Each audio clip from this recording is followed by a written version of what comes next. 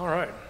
Well, we are continuing, of course, through Lent, and we are moving towards Easter. And in today's passage is out of the Gospel of John. And out of the Gospel of John, we are in the place where Jesus is having his last public discourse with people. He's still got a pretty lengthy teaching to do in private, but this is the last thing he's saying out in public. And John, for those of you that kind of aren't familiar with the nature of the four different Gospels, of course, our Bible has four Gospels. That's the story of Jesus according to four different people: Matthew, Mark, Luke, and John. And Matthew, Mark, and Luke are very similar. They overlap a lot. They use some of the same stories. In fact, Matthew and Luke probably borrow stories from Mark, which was written first. And then you have John. And John just kind of does John's own thing, right? And John, Jesus... I would say it feels like in John that Jesus kind of floats about a foot above the ground. He's a little less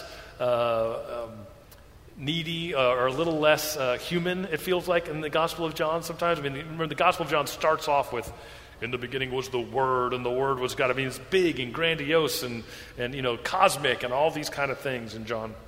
And John just does things in different orders. So it's in the second chapter of John where we see Jesus overturning the tables in the temple. It's not right before the crucifixion. And so things are in all different orders. And so at this point in John's story, Jesus is already really in the thick of things in Jerusalem. He is on the way to the cross. He is there during Passover. And these verses immediately follow John's telling of the triumphal entry, or Palm Sunday. Now, on the Christian calendar, Palm Sunday hasn't happened yet, so we're kind of going out of order. I don't know why they put them in this order, but that's fine. We haven't gotten there to Palm Sunday yet this Lent, but at the very end of Palm Sunday and at the very end of this triumphal entry into town, in John's Gospel, you have this little verse where the religious powers that be are starting to get frustrated and scared by Jesus. It's not what you see happen in the other Gospels, but what you see happen in John. In fact, John chapter 12, verses 18, which is technically one verse before when the lectionary text starts tonight. But it says this, verse 18 says, "Many people, because they had heard that he had performed this sign, went out to meet him. So the Pharisees said to one another, 'See, this is getting us nowhere. Look how the whole world has gone after him,'" right? And so you have the religious powers that be that are upset. Just before all this, in the Gospel of John, before the triumphal entry, you have Jesus raising Lazarus from the dead. Lazarus, who's the only person really named as Jesus' friend, dies. Jesus takes his time getting to him before he dies. He doesn't get there in time to heal him.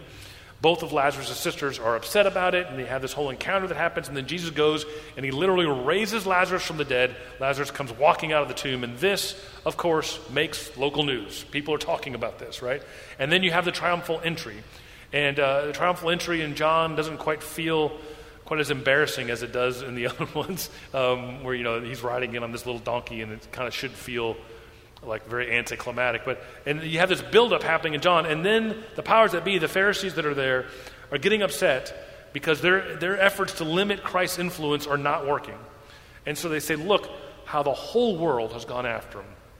Now, this is massive hyperbole, okay?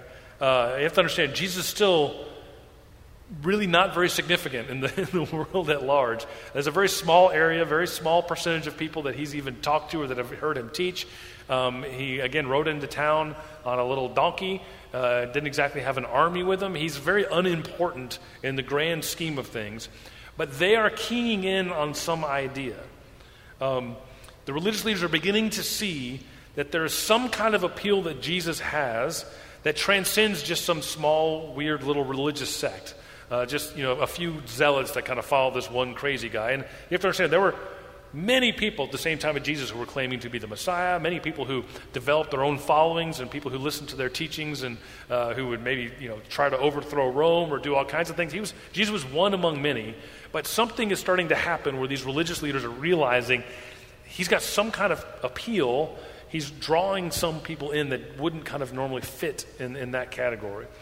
In this next section, we begin to see that while they are definitely overstating that the whole world has gone to him, they are on to something. Something different is happening with Jesus. In fact, something that we won't see come to fullness until after Jesus is gone. right? Verse 20 says this, "Now there were some Greeks among those who went up to worship at the festival. They came to Philip, who was from Bethsaida in Galilee, with the request, 'Sir,' they said, 'we would like to see Jesus.'" So right after the Pharisees start saying, man, the whole world's coming to this guy. Something is going on here. This is not just this small little band of weirdos. Something else is happening. Immediately following the Pharisees voicing their fears, we have a version of those fears coming true, right? You have some Greeks who show up, and they're looking for Jesus. Now, they may have been Greek Jews, or they may have been converts, or they may have not had really anything to do with Judaism. We don't know. Either way, they are not who normally is in the circle. They are not the tried and true kind of Hebrew Jews that would be, in there in the temple participating in everything. They represent kind of a widening of the circle. These are not folks that you would assume would feel welcome coming in and asking to meet the rabbi, right? They represent an orientation and a direction of the mission and impact of Christ, and that orientation and impact is outward. It's expanding to new places and bringing in new people, right? There are certain assumed boundaries that are already getting pressed upon with Jesus. And that triggers two things that you see happening right away. New people start showing up. The kind of people that aren't supposed to show up start showing up, and two things happen right away. Verse 22, it says, after they go to Philip, it says, Philip went to tell Andrew. Andrew and Philip, in turn, told Jesus. So they came to Philip. Philip goes to Andrew. Then Andrew and Philip go to Jesus. And here's the first thing that I think happened. These outsiders showing up triggers the followers of Jesus to have a committee meeting. I'm not sure if you grew up in church or not. And I wish I had a really, really deep theological point about this. I don't necessarily. I just kind of think it's funny. I would love to have some deep and profound point. But I think it's funny because it rings so true, right? The followers of Jesus all of a sudden had to gather and figure out what exactly to do about this. It triggered a committee meeting. And I think it's funny because I've been in a lot of those committee meetings. This is not the only church I've been a part of. And something you should know about this church is we're weird. We don't really have committee meetings, and this kind of thing doesn't happen. When someone comes in the door, I've literally never had someone come in the door who everyone thought shouldn't be here, and then had a group of people call me that week and say, what are we going to do about so-and-so showing up? It's never happened here at Ecclesia. It's one of the things I like most about Ecclesia. But I've been in a bunch of these kind of committee meetings, right? I've had meetings because a guy, this shows how long I've been in church, a guy with an earring showed up and started coming to church, and we had to talk about that. For obvious reasons, because you can't have that kind of thing happening in the church, right? We had a youth that showed up to church on a Sunday morning wearing a Marilyn Manson t-shirt, and we had to have a committee meeting about that, which honestly is exactly what that kid wanted to have happen. The whole reason he wore that Marilyn Manson shirt, I know that kid, was because he wanted to freak out the older people in the church. And it worked. They were freaking out. They did not know what to do. We had a lengthy meeting about whether or not we were allowed to invite him back to church because he wore a Marilyn Manson. And not because it was bad music, which is really the most offensive part about it. But, that we had to talk about that. I would say a meeting, except I didn't get a chance to talk. But I've had a meeting where a gay couple showed up and had the audacity to like the church and want to come back. And this triggered a big meeting where I was at the time. Because, just imagine them wanting to come back. What in the world are you supposed to do with that, right? So every time when I've been in church settings and whatever kind of circle we had established, spoken or unspoken, started to get violated when people from outside of what we thought was comfortable and acceptable started to show up, it triggered a meeting. We had to get together and figure out what to do about it. And again, I wasn't even in really super fundamentalist churches like some of you kind of grew up in, and I've heard stories, but we still had these meetings. We were kind of cool churches, and we still had these kind of meetings. Virtually every time someone who stretched our definition of belonging would show up, we called a huddle. We would freak out at least a little, and then really the question became, how do we protect the boundaries? How do we protect the boundaries, right? Otherwise, we might just get overrun with those kind of people, because God knows if you don't say anything about one Marilyn Manson t-shirt, there's going to be 5 next week. And pretty soon, he's leading worship, right? It's just kind of the way that the posture that we had. Now, Philip does this, Andrew does this, that happens right here. But at least in this case, unlike pretty much all the meetings I just referred to and I just mentioned, at least in this case, eventually Jesus was involved in the discussion, which would have been nice in the committee meetings I was a part of as well. I can't say that he came up much in those meetings, but eventually it gets to him, although at first you get this sense that they are trying to figure out what to do, right? That's the first thing that happens is, they call a committee. Second, verse 23, when they finally let Jesus know the Greeks want to come and see him, Jesus replied, and I've never noticed it in this passage till now. Jesus replied, "The hour has come for the Son of Man to be glorified." It's a reference to his own death and resurrection. The time has come for the Son of Man to be glorified. The second thing that happens is that Jesus now identifies, now is when I die. Now is when I go to the cross. And this is important in the Gospel of John because up to this point, Jesus has only said it was not his time, right? Nothing else triggered this with Jesus where he said, now's the time where I'm going to end up on the cross, right?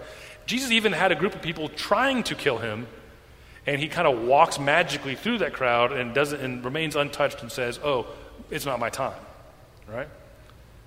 It is striking to me that these Greeks wanting to see him, those who are outside the circle wanting to see him, is what causes Jesus to say his time to die is coming quickly, right? Not turning over the tables in the temple, not raising the dead, not talking to the Samaritan woman at the well, which he should have never done, not even the triumphal entry, right? So it isn't the heresy, it isn't the necromancy, it isn't the sedition or the morally unacceptable behavior, but now those outside the norm are attempting to come in, and we can't have that. In Jerusalem, there were some concessions made for the Greeks. There were parts of the temple grounds they were allowed to go into. They were allowed to participate to some degree, but there were limits. There were still boundaries. They didn't get full citizenship, full participation in what the community was doing. They don't get to come to the center. And now these folks are showing up, and they're asking for and getting direct access to the rabbi, to the teacher, to the person who claims to be the center. No hurdles, no boundaries. They want access to the center, and they're given it. They're given access to the one who seems intent on replacing the entire temple worship system and all the hurdles people must jump over to gain access. And Jesus realizes and seems to confess right here, when this happens, he goes, this is how you get killed in religion. You can get away with a lot, but you can't get away with this. And I don't know if you've picked up on that, and I think that's very true of church in general. I've gone to church with all kinds of people who were mean, selfish, racist, I mean, you name it. Like outwardly, we all knew it, and they still got to come to church. And I know lots of people who invited people in who weren't supposed to be there, and they were gone. This will get you gone in religious circles. This is how you get killed in religion. Always has been, always will be. I think that's striking to me that Jesus says this here in the Gospel of John. But what he says next to me is very poignant and important, and we want to spend some time on that too, because it appears to Jesus that getting killed isn't the worst thing that can happen. Verse 24.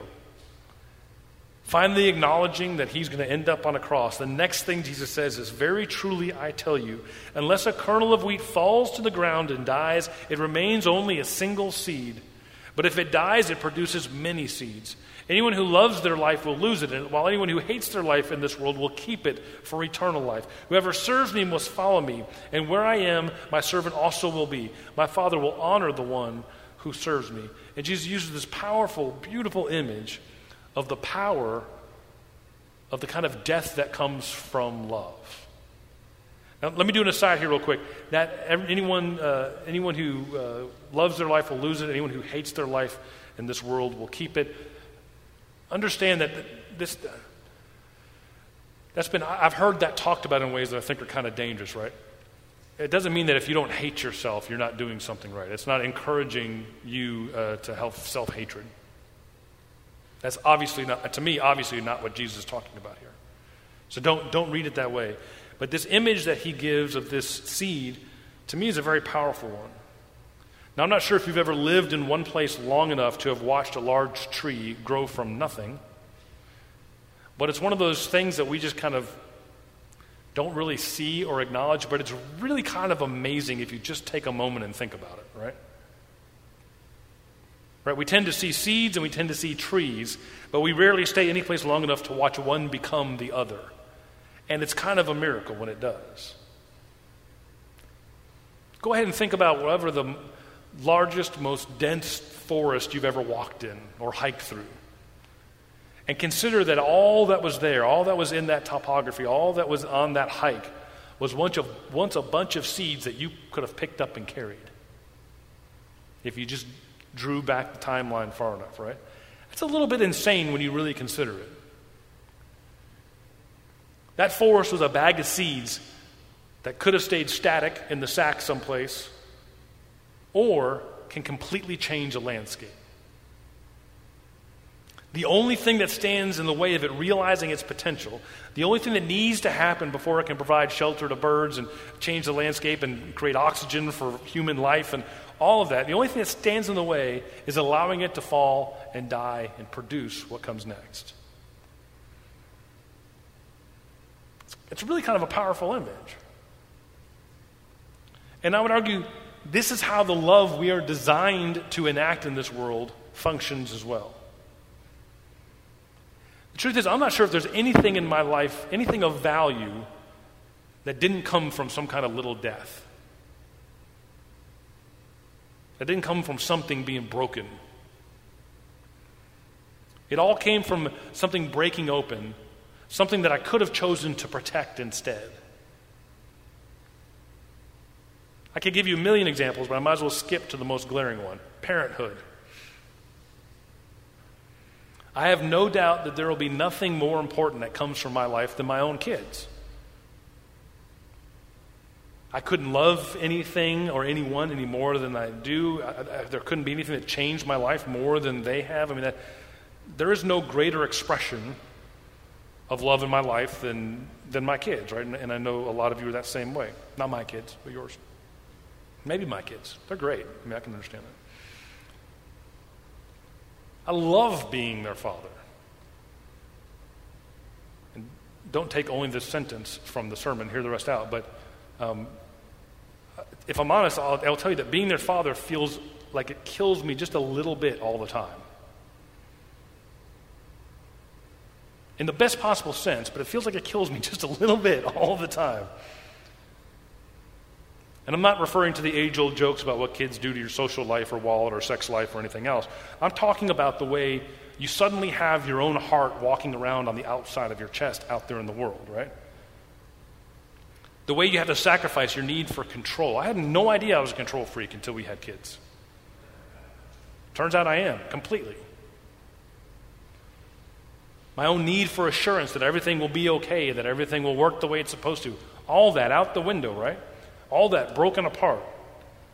The way you surrender so much of your will all of a sudden, right? It feels a lot like a seed falling to the ground and being broken open. Which is anything but easy. But it's also miraculous.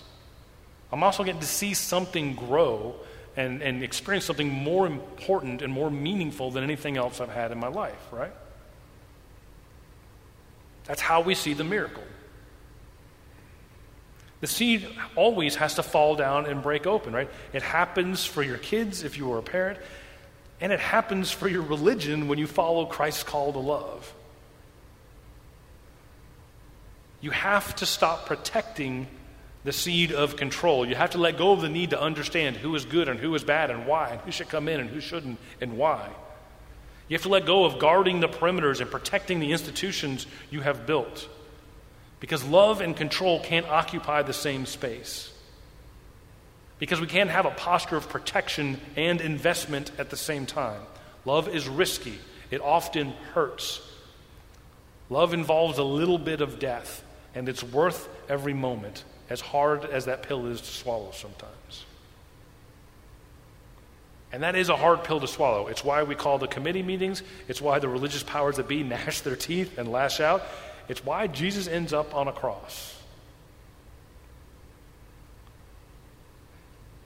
And then what you see is when Jesus ends up on that cross, dies, is resurrected, what is sowed into those who he loved grows into something much, much bigger. In fact, Jesus says, you will do greater things than me in Scripture, which is kind of a crazy thing for God incarnate to say.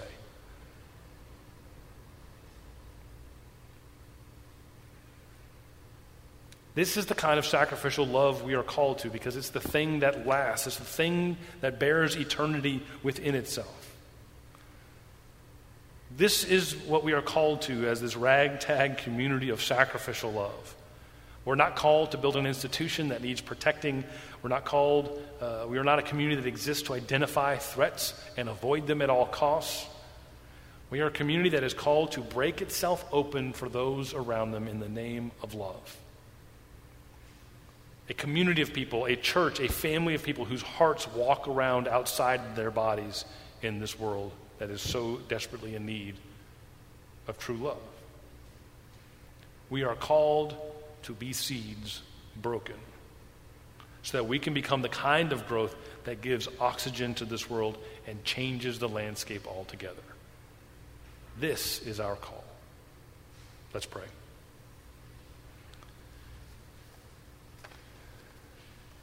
God, we are so grateful that you are not a God who chose self-protection. We are grateful that you are a God who took flesh and blood and dwelt among us. You are a God who breathed the air we breathe. You are a God who suffered as we suffered, who bled as we bleed. That you are a God who was broken on behalf of those you love.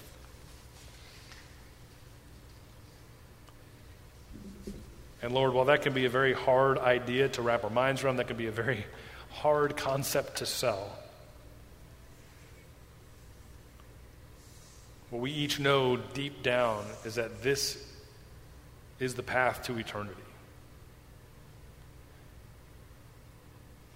So Lord, may we be people who love as you love. May we choose investment over protection.